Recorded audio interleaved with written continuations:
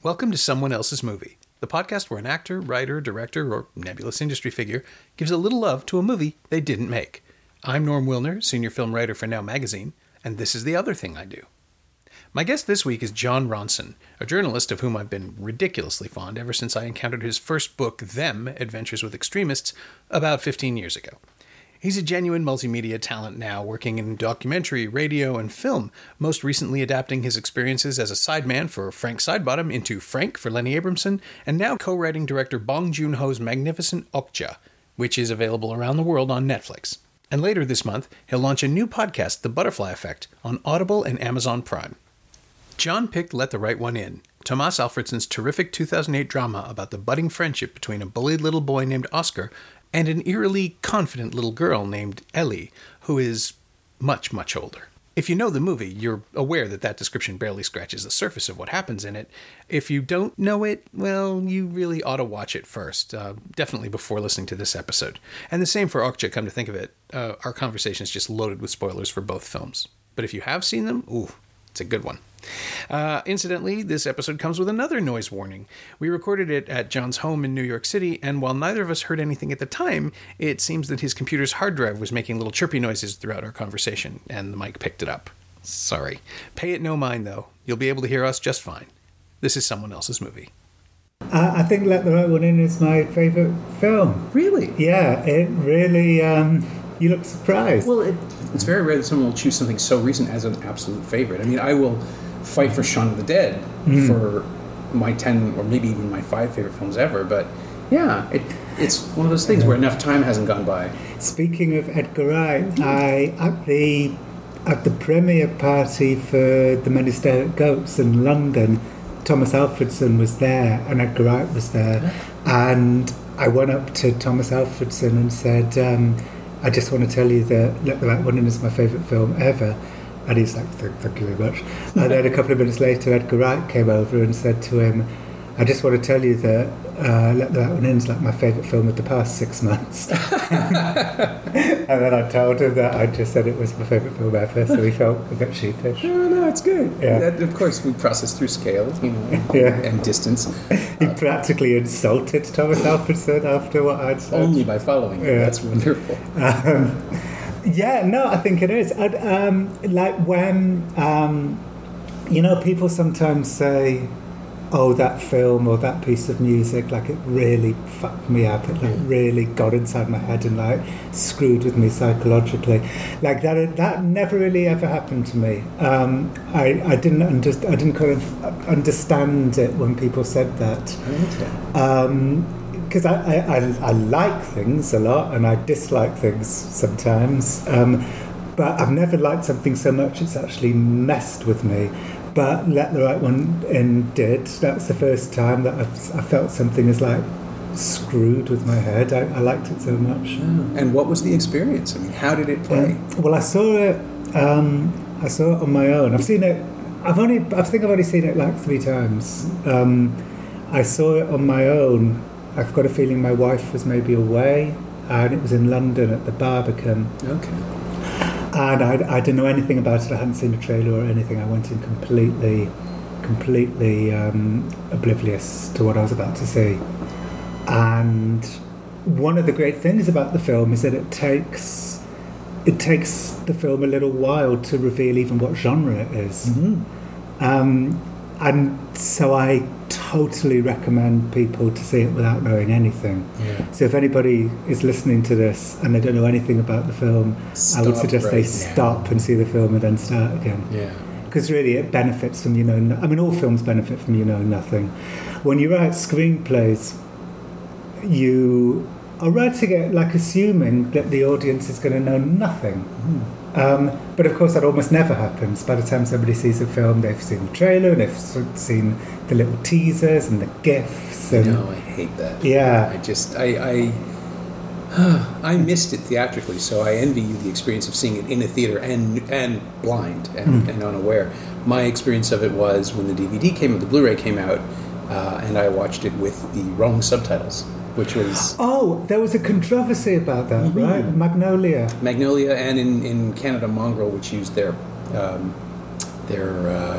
Use their subtitles. subtitles. Yeah, So they tell used me their what file. happened. Well, it was simply simplified. They were dumbed down, and it's possible that it was the result of just. It might have been. Apparently, this is fairly commonplace that you'll see subtitles that compress and streamline and perhaps not refine. They simply don't translate. They just let's go over here, Right. as opposed to this is my uncle's shop. It's very lovely.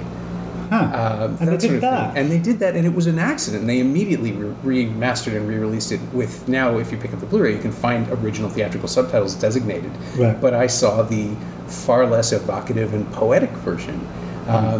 I've been 12 for a long time, I think was something just like I've always been 12 or something like that, but it's not nearly as evocative. Yeah. I'm surprised that Magnolia would do that because they were classy. Well, I'm sure it was an accident. They were classy distributors. Yeah. It may have simply been that they used a file for cable television or Yeah. some less exacting release pattern. Maybe the airplane version, although I can't imagine anyone watching this film on an airplane. Yeah, but I do remember there being that big controversy about the film. I'm certain I saw the proper version. Well, I must have done. Well, I did, of course. Well, in England it would have been. Yeah. It would have been untouched. I had to go hunt down a copy at Amoeba Records in Los Angeles. Right. Ultimately, was where I finally found one that was proper. It was proper. Wow. Well, then I saw it a second time with my wife. That night, like, I don't know, it messed. Like the first time I saw it, I was on my own, and it kind of screwed with me. It hit me on some, troubling psychological level. Really? Yes, and I think I know why. It's kind of obvious why. Please. Okay. Enlighten the listener. Well, it's a wish fulfillment fantasy for kids who had a bad time at school. Yeah. Which I did. So any kid who had a bad time at school this film will be like an explosion going off in their head. Yeah. So that's the reason why. There is I had a rotten time in junior high, but by high school I kind of figured out who my people were. Right. But this story of Oscar and Ellie. Yes, it's so sad. The sense that Ellie just collects people for this purpose, and we're watching her get a new one. It's a very bleak ending. Yeah.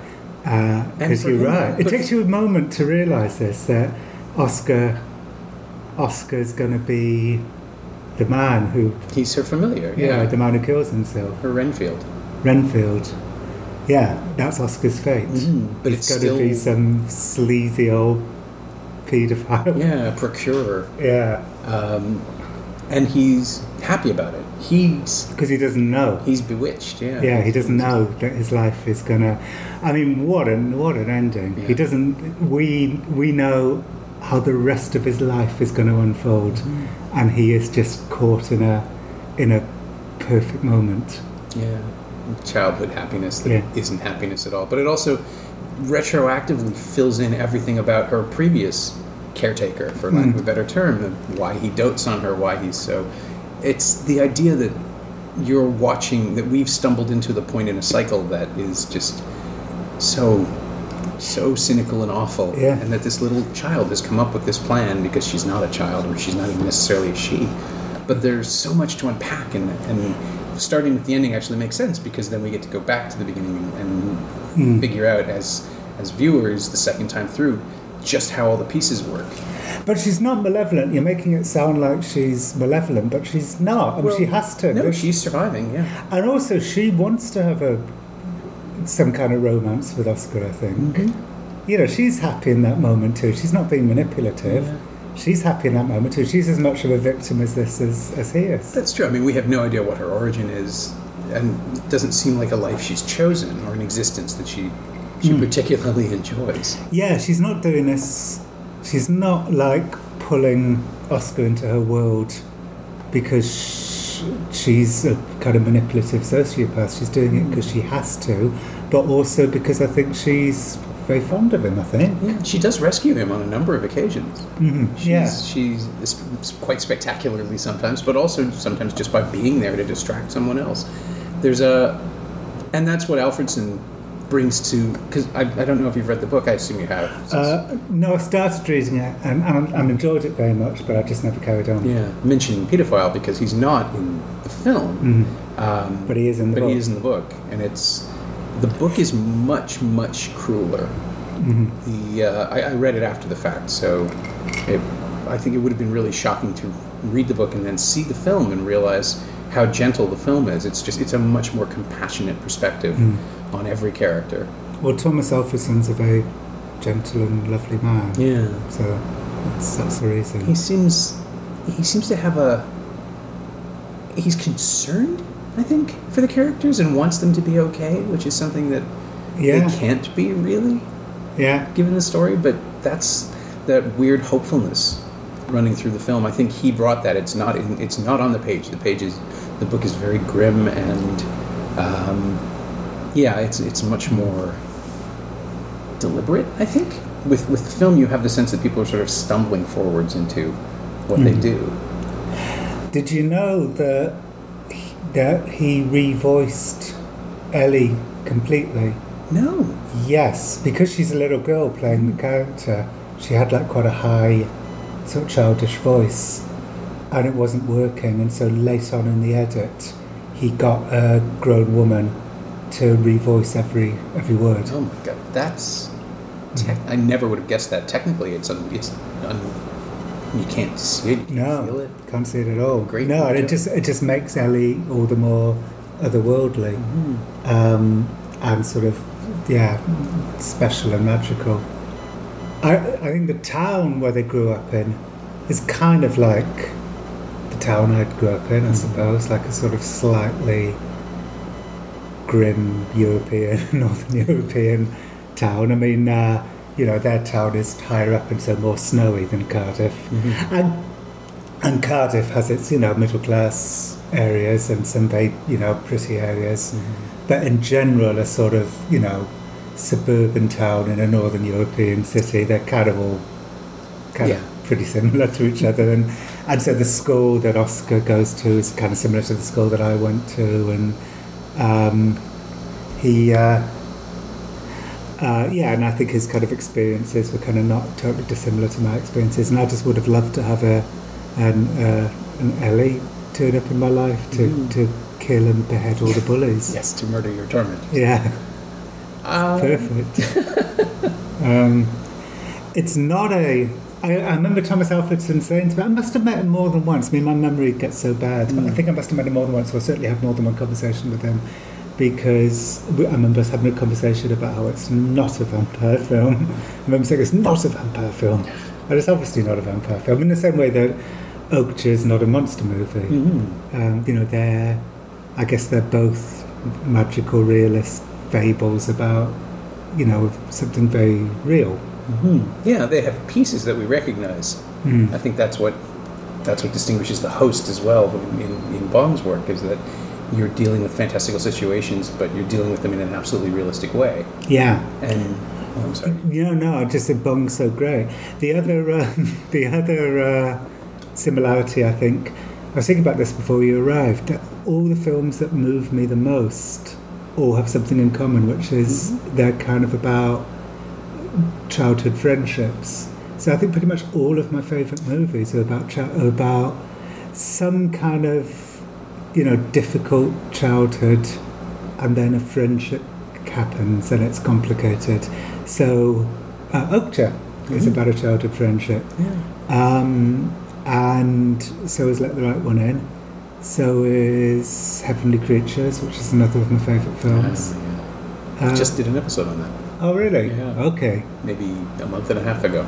Right. Who was the person? Oh, Michael O'Shea, the director of The Transfiguration. Oh, okay. Which is also, in fact, about a young boy who believes he's a vampire and the slightly older girl that he befriends in Queens. Okay. So what other which is a childhood strange mirror image of itself. Yeah. What other great childhood friendship films are there? Kes. Kes? Oh, First one that a came to really mind. great one which not enough people know, The Amazing Mr. Blunden. Do you know that one? No. I'm always surprised at how unknown this film is. It's a great film. I'm assuming English, British. Yeah, it's made by title? the same team that made The Railway Children. Okay. And it was just after The Railway Children. And it's basically a ghost story version of The Railway Children. That sounds great. Yeah, it's The Railway Children with ghosts. So much of that was so specific, I guess it never traveled. Yeah. But that, again, that's about childhood friendship. It's about a brother and a sister becoming friends with a ghost brother and sister. Okay. Yeah. That sounds fascinating. It's great. It's a great film. Yeah, childhood friendship. E.T., of course, is a E.T. big touchstone. And I don't know if you saw the comment Dan Harmon made, which was just perfect on that episode of Harmontown. Like, About what if Okja. E.T. Yeah. Okja is basically what if E.T. tasted delicious, which is such a horrifying, perfect way to sum it up. I know, I really laughed at that. I heard that podcast and really liked it.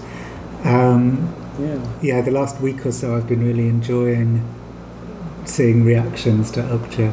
I found this video yesterday. I sent it to a couple of friends of mine in a slightly cruel way. It was this girl, she just watched it and she filmed herself just bawling her eyes out.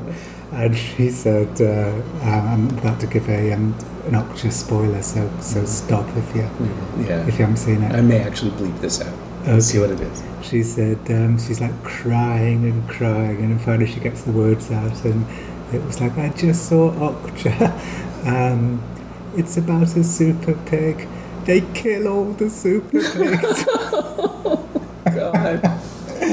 It made me so happy that I contributed to a film that's just breaking hearts around the world. It's wonderful and horrible at the same time. Yeah. I will not include this but I have to know.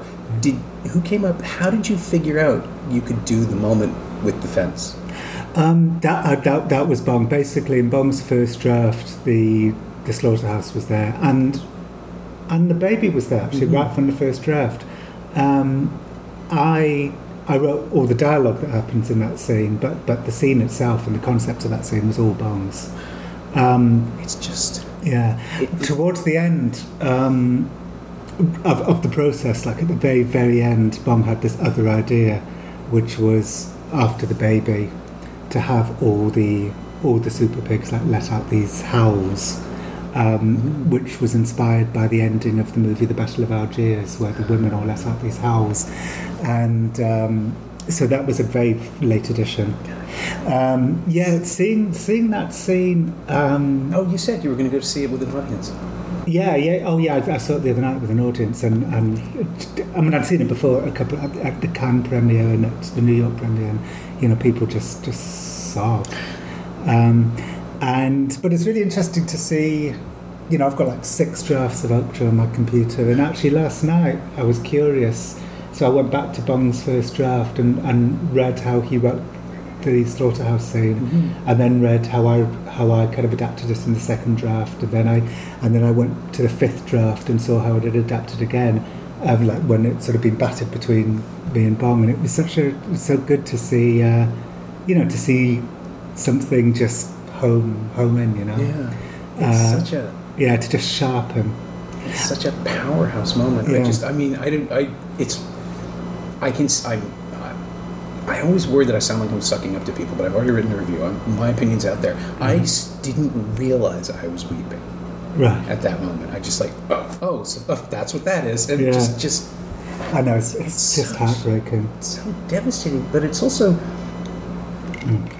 where this was going the whole time. It's not a cheat. Right? That's one thing I love so much about Okja is, I said this to Bong and Tilda quite recently, like one of the great things about Okja, I know it seems weird because I co-wrote it, so I shouldn't be allowed to say words like that, is the fact that it signposts several times in the film, this film is going to end up in the slaughterhouse, and you still never believe it, and that's such a reflection on real life that you just don't believe that the meat that you're eating comes from a slaughterhouse. You just don't want to think about it. Yeah, you're actively avoiding it. Yeah, so there's a number of times in the film, like at the beginning, Tilda's character says, most importantly of all, they need to taste fucking delicious. There's a moment when Mija's grandfather points at a picture of Okja and says, this is its fate. This is going to be the hock. This is going to be the tenderloin, or whatever. And you still don't expect the film to end in slaughterhouse. And when it does, it both comes as an enormous surprise, but also, of course. And that's how I felt when I read Bong's first draft. Oh. It's like when it gets to the part where it says interior slaughterhouse night, I all at once I kind of gasped, and I thought, of course, like it has to end here.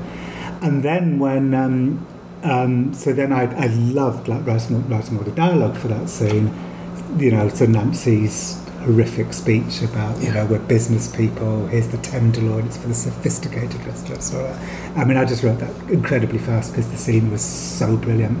And then when the screenplay started going around the studios, the note Bong kept getting over and over again was, well, you're going to cut the slaughterhouse scene, right?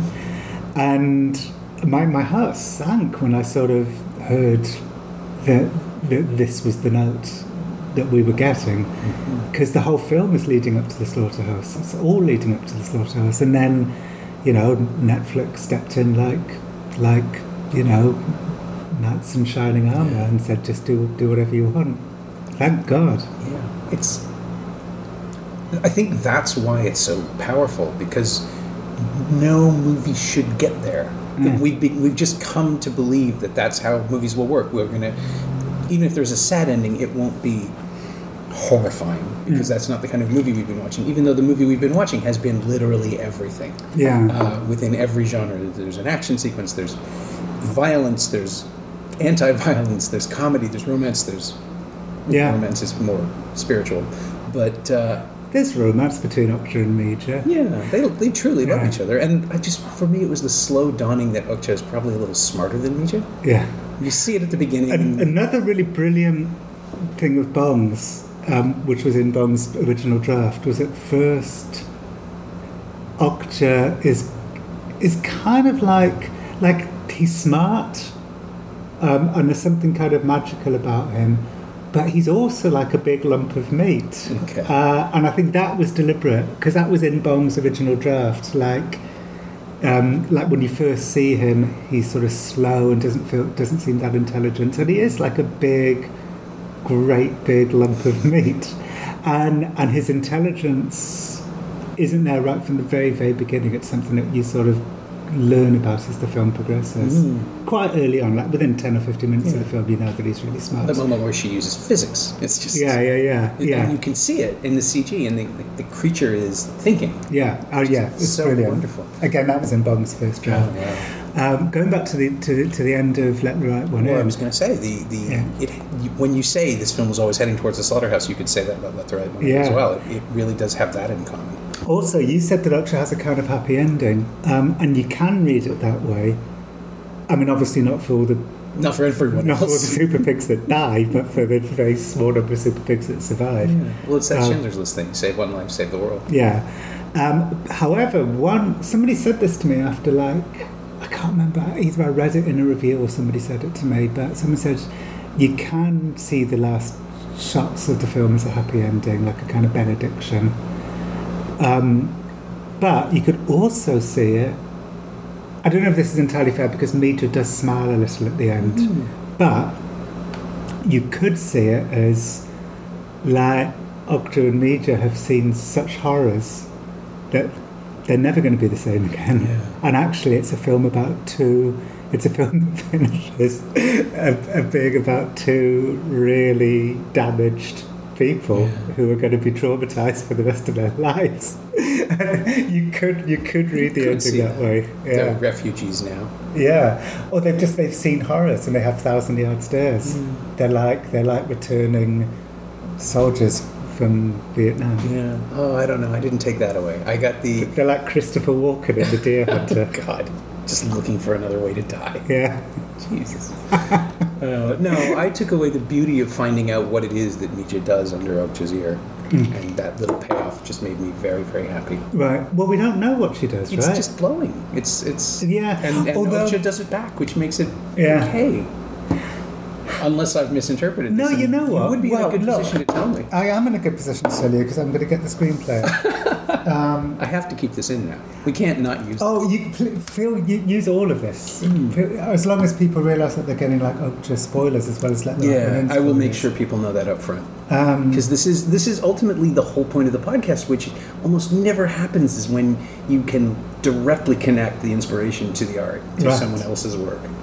Okay, I'm going to get at the final draft of the screenplay. Now, what I will tell you, though, is that Bong made a lot of changes during the shoot. Sure. So, in fact, that blowing could be exactly what you said, like intended throughout.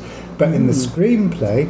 So was Mija originally whispering? We don't see it? Well, I'll tell you exactly what I can find it. No, it just says Mija tells Okja to kill them all. I'm glad that didn't make it. Hang on, where is it? Let me put whisper. Will you cut out if it takes me too long? Of course. Okay, here we go. It looks like they're really talking to each other. Mija holds up Okja's large floppy ear and whispers something. We can't hear what, but the soft whisper combined with the late afternoon sunlight leaves us with an achingly beautiful feeling. Okja nods as if responding to whatever Mija said. So in the screenplay, they're talking in a language, in a secret language to each other. And it's not just blowing. Okay, so is Okja supposed to be speaking as well in response at the end? Yeah. Well, what I don't know is that it's quite possible that when Bong was shooting that scene, he did make the decision, because there's other changes. There's many changes that director Bong made during the filming that aren't in the screenplay. But to your intent. But to the intent of the screenplay, they were whispering to each other in a secret language. Oh, wow. Yeah. Well, it says right there on the writing. That's true. Yeah. But because we never see her lips move, her face is obscured by the ear both times, I thought that was what was happening, that she's just reassuring her, saying something sweet to Okja. But then at the very end, when we see Okja just sort of breathe at her, and it spoke to me to a history of their friendship when they were very little. That might have been a way to calm her down. There's all sorts of things that I couldn't fully understand, but we're not supposed to understand, which just made it somehow pure and beautiful. Well, you know what? That scene at the very end of the two of them communicating or blowing, that's not in the screenplay. So I'm just checking, and it's not. I mean, the scene itself's in the screenplay, there. But there's no detail. There's no specific. Yeah, I'm just looking. With her eyes closed, Okja flaps her ears and creates a gentle breeze for the piglet. Lying on Okja's back, Mija looks up at the trees in the blue sky. See, none of that happens in the film. Yeah. So Bong will have, made all those decisions during pre-production. And of course, Okja's not present, so whatever is happening is created. Yeah, although no, you know what, they must. No, I don't. My feeling is that it would have been impossible to film without them knowing what would eventually happen when the CGI was done. I think anyway. And then it goes from that. So actually, in the screenplay, it ends with Mija's asleep on Okja, the piglet's asleep on top of Mija, and then it cuts to dinner, and there's dialogue. Mija, I'm here. Hurry up, the food's getting cold. I'm coming. None of that's in the. It just drifts away. Yeah. Director Bong is a great director. Like, if I look through the screenplay now and I see the parts that he left out or changed, he really knew what he was doing. He hones and hones and hones, until it's just perfect. And his films are so specific in their. It's like ice dancing, just switching between tones and genres. And every time I see it, when that happens, when the veer comes, when the swerve comes, I sort of almost resist it, because that's not how movies are supposed to work. But then he catches me and gets me back right away. He's brilliant. And not only is he brilliant, he's incredibly nice and kind and generous. And, just working with him was such a delight. Oh, man. Yeah. I've never met him. I've loved all of his work, and I'm envious of that relationship that you guys can have. He's the best. But as far as tonal shifts. That's my hook to get back to Let the Right One In. Sure. Because it is, again, it's the same thing. It is a friendship movie. It's a kids movie that's really not for children, but it captures the tone. Although there's one tonal shift in Let the Right One In that doesn't work. Let the Right One In is a perfect film with just one exception. I feel bad even mentioning it because it's a perfect film and it's my favourite film, but there's just one tonally wrong moment, and that's the cats. Oh, okay. Yes, the cat attack. The fact that cats. One of the things I love the most about every new iteration of a horror monster is learning how the rules work in this world. Right. And one of the things about vampires in this movie, in the world of Let the Right One In, is that cats really hate them. Yeah. To the point where they will swarm them. Yeah. So there's a scene of a woman who's just becoming a vampire getting like completely covered in cats, and she's like running around the room just covered in cats. And it's a bit Monty Python, quite frankly. Which I'm sure it is. I mean, Thomas Alfredson's got a good sense of humour, so I'm sure he did put that in for some comedic relief. Yeah, he must know how ridiculous it looks. Yeah, but it's the one moment in the film that isn't just so beautifully sombre.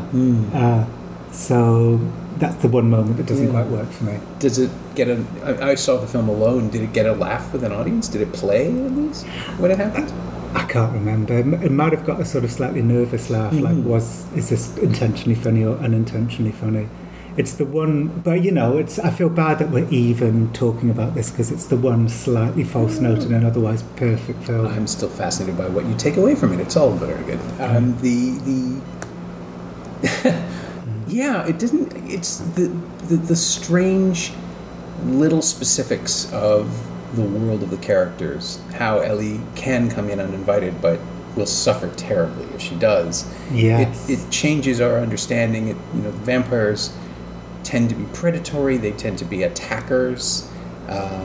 There's that old, the Bram Stoker charisma that makes them lull their victims and eroticize them, and there's none of that in this film. She's quiet and timid and apologetic, and she doesn't want to be an intrusion. She's going to take Oscar away from everything, but she keeps apologizing for it. She keeps trying to give him an out in a strange way. Because she knows that his life's going to be terrible with her. See, she's a good person in the movie. She is, right? I think she is. I mean, you get the sense that she's not doing this by choice. That no. It's just how it has to be. Yeah. And there's a sadness to that. Yeah. Yeah. And of course you've got that extraordinary set piece finale in the swimming pool, penultimate scene in the swimming pool, which is one of the most beautifully directed murder scenes I've ever seen. Yeah. With Ellie's feet just gliding, yeah. And then the head landing on the swimming pool floor. Yeah. It's all about the denial of the audience. There's that story of Polanski's Rosemary's Baby where Ruth Gordon is behind a door, and Polanski said that he would go watch screenings and the entire audience would be craning their necks like a wave in the theater, everybody just sort of tilting, trying to see around a two-dimensional representation of a door. And with this, I found myself looking up and just sort of craning my neck upwards. Yeah, to try and see what's to see what's happening. Or will the camera to move. Yeah. Make myself see. God, it's so good. Have you seen Matt Reeves' the remake, Let Me In? No. It's surprisingly good. Oh, really? Yeah. But nothing would compel me to see that. It's funny. Because the original's so perfect. I would argue that it serves... Reeves is smart enough as a filmmaker that what he's done is basically revisit the film in the same way that Carpenter's The Thing takes apart the Christian Nyby film and puts it back together. And he uses imagery, he quotes it very carefully and sets it in, I think it's in Arizona, in America in the early 80s, in the Reagan years, and uses that as well culturally. So he's acknowledging right off the bat that he can't make a new thing, right? But he's going to tell a story. Maybe I should see it. I like Chloe Grace Moretz. I'm a fan of her. She's the right person to play the part. Yeah, and Richard Jenkins is her older familiar, and she's just wonderful casting. It's surprisingly, because I wasn't dreading it exactly. It played the Toronto Film Festival, and we saw it early enough. I think it was one of those early August screenings that it felt like they were confident, so they were getting out of the way and screening for us because they believed in it, and then it turned out to be really satisfying. Right. And I love the original enough that I would have similarly resisted it. But yeah, it plays a game with its source that's quite smart. Okay. Huh. Well, my friend Peter, who I co-wrote Frank with, went on to write Tinker Tailor Soldier Spy for Thomas Alfredson, and has now written Smiley's People for him. So Peter, my former collaborator, works with Alfredson all the time. So, do you pump him for stories? Or you I did quietly asking? I did for a while. I don't talk to Peter that much anymore, just because our lives have moved on. Which is a shame, because I'm hugely fond of Peter and I owe him so much. Like, if Peter hadn't, I mean, I owe him, like, you know, we had like great times and I like him a lot, but also if Peter hadn't suggested we wrote Frank, then we would never have made Frank, and Bong would never have asked me to write Okja. So much of my life has been improved because of Peter. So for a while I asked Peter stories about Thomas Alfredson, and you know, Peter's very fond of him and likes him a lot. But I haven't spoken to Peter properly in a couple of years. So. Well, if this gives you a reason to call. Well, actually, I emailed him the other day. Oh, great. I said, "How are you?" And he wrote back and said he was fine. Good. So there you go. That's a uniquely British response. He asked me if I would like Okja, and I told him that he would very much like it. I can't imagine anyone not liking it. Honestly, it's wonderful. It's so shattering and wonderful and lovely and sad. And actually, you know, it seems to be doing to some people what Let the Right One In did to me. Yeah. Like, it's screwing with people psychologically. It's a film about, you know, another reason I love it is that it's kind of a film about cognitive dissonance. It's a film about how, you know, it's not Nancy Miranda who's killing all the super pigs. It's us, the consumers. It's demand, it's demand. And that's one of the reasons why the ending is so devastating, because we're the baddies, which is the theme of my book, So You've Been Publicly Shamed. We're the baddies. And the heroic people, the Animal Liberation Front, you know, are a little bit stupid too. And, you know, so I think Bong and I were really on the same wavelength about a lot of this stuff. Yeah. Which is another reason why it was such a kind of joyous collaboration. Like, imagine if Bong had been working with a screenwriter who'd said to him, you know what, I think you're making the Animal Liberation Front too much like the Three Stooges. You need to make them like much more heroic and perfect. That would have been a terrible collaboration. But I totally saw the value in making the ALF a little bit silly, and I also totally saw the value in not allowing the Miranda Corporation to be the kind of bad guys in this film, because we're the bad guys. They wouldn't be breeding these super pigs if we weren't prepared to eat them. Yeah, I was going to say that the film can be read as cynical, but then I realized what world we live in, and it's just, I mean, the only thing that's fantastical is the level of access, perhaps, that certain characters have. Yeah. Because it's all, and that can be hand-waved away with emails and things like that, but just the idea that all of this is a fantasy. No, it's not a fantasy. Yeah. There's one element that is digital, but the rest of it's pretty real. And even that, I mean, Bong's convinced. I'm not up on advances in the GM world at all, but Bong thinks that it's possible that before too long real Okjas could exist. I wouldn't be surprised. I mean, there are lab meat tests. There's the non-sentient meat thing, which is or the non-animate. I don't know how to describe it. Meat in a lab, but that isn't attached to anything, which seems a harder sell somehow than something with a face. As awful as that would be, when we create something, it's going to have to be a relatable animal, because that way people will understand it. It'd be interesting to see what happens. I mean, I'm willing, because I'm a vegetarian. Well, I eat fish, but I'm basically vegetarian. But I'm willing to try non-sentient meat. I don't see the downside of that, because I like the taste of meat. Right. I just don't want to kill animals. If you can do it without the moral question. Yeah.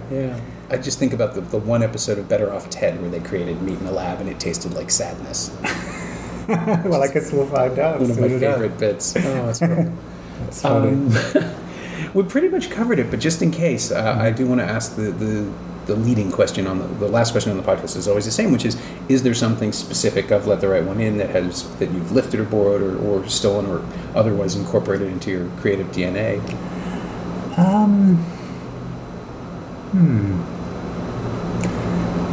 No, only, only kind of creative jealousy makes me strive for. Let the Right One In is one of those things that I would have done anything to have written myself. Yeah. There's a few of those things, but one knows that. But it's healthy, it's healthy to have that kind of envy. Happened to me quite recently with something. S-Town. Oh yeah. Yeah, I had a sort of creative envy about S-Town too, but it's good. It means that you're still alive, when it means you're not dead inside. Yeah.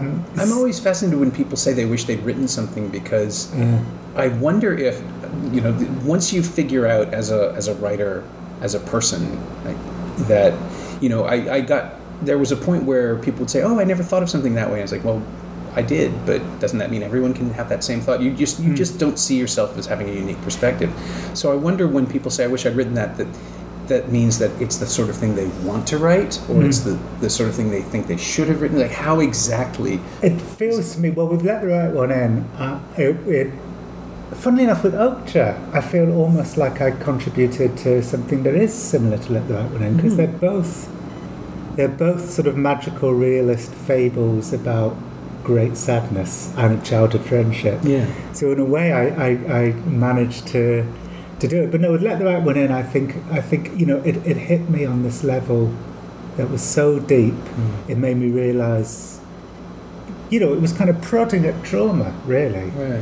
Because it spoke to your personal experience. Yeah, because it spoke to my personal experience. And I suppose the creative jealousy was like, well, if that was inside of me, why didn't I bring it out?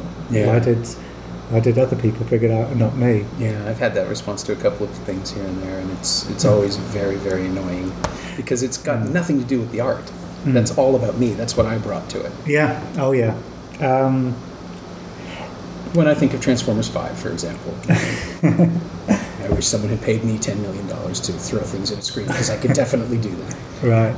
But I tell you, it's Let the Right One In and Okja and Frank, I would say, are all examples of things that come from your heart. The best art is kind of wrenched from your soul. I think. Does that mean that you should always be a little bit suspicious if you're coming up with an idea for something that's not the most important thing you've ever written? It's funny. Does that mean it's bound to not be as good? That's a question I don't know if I know the answer to. Well, at least you're in a collaborative art, so someone else can see it as that valuable, even if you don't necessarily think it's the best idea you've ever had. That's true, but it's definitely good to strive. I mean, when people ask me like how do I be a journalist? my first piece of advice is always write about something that you really care about, because that's because that sort of passion shines through. And Let the Right One In, I think the reason why I felt a bit jealous when I saw it, as well as just loving it, is because it was about something that I really care about. Yeah. My thanks to Jon Ronson, whose new podcast, The Butterfly Effect, launches on Audible and Amazon Prime on July 27th and can be previewed right now on audible.com. If you want to know more, John can tell you. Yeah, so I've spent the last year, basically the last year or two of my life have been, ever since So You've Been Publicly Shamed came out, other than the art article or whatever, it's basically been two projects. It's been Okja and this Audible series, this audio series I've made called The Butterfly Effect. Yeah.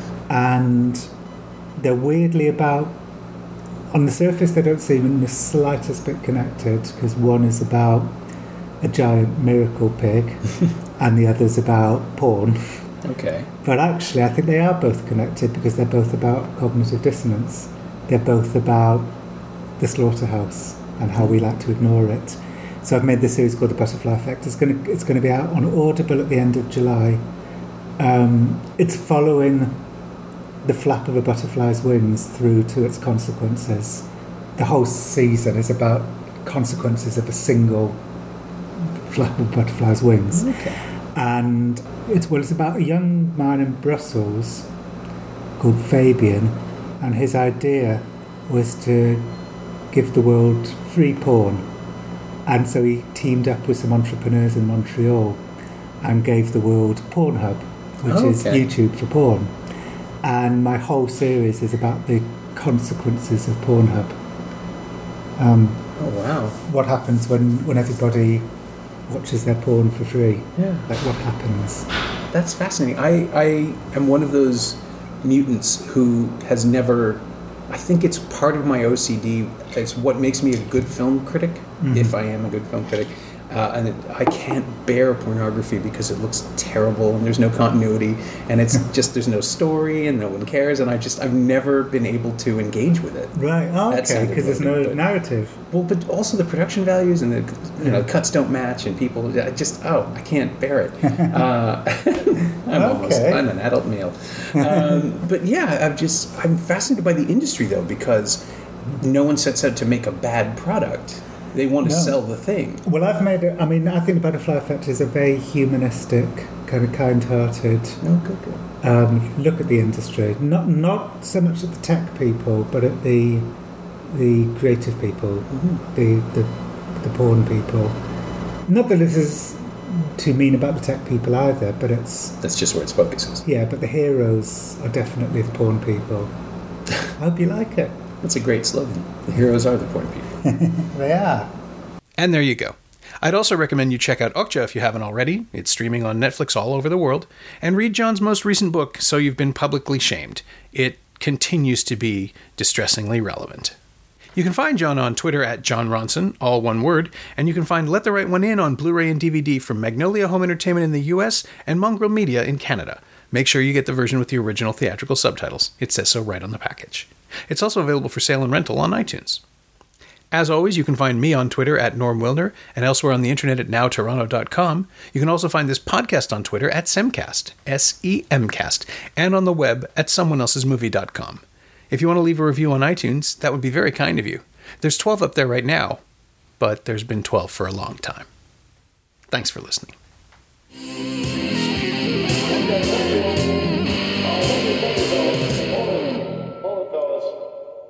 I'm afraid you're just too darn loud.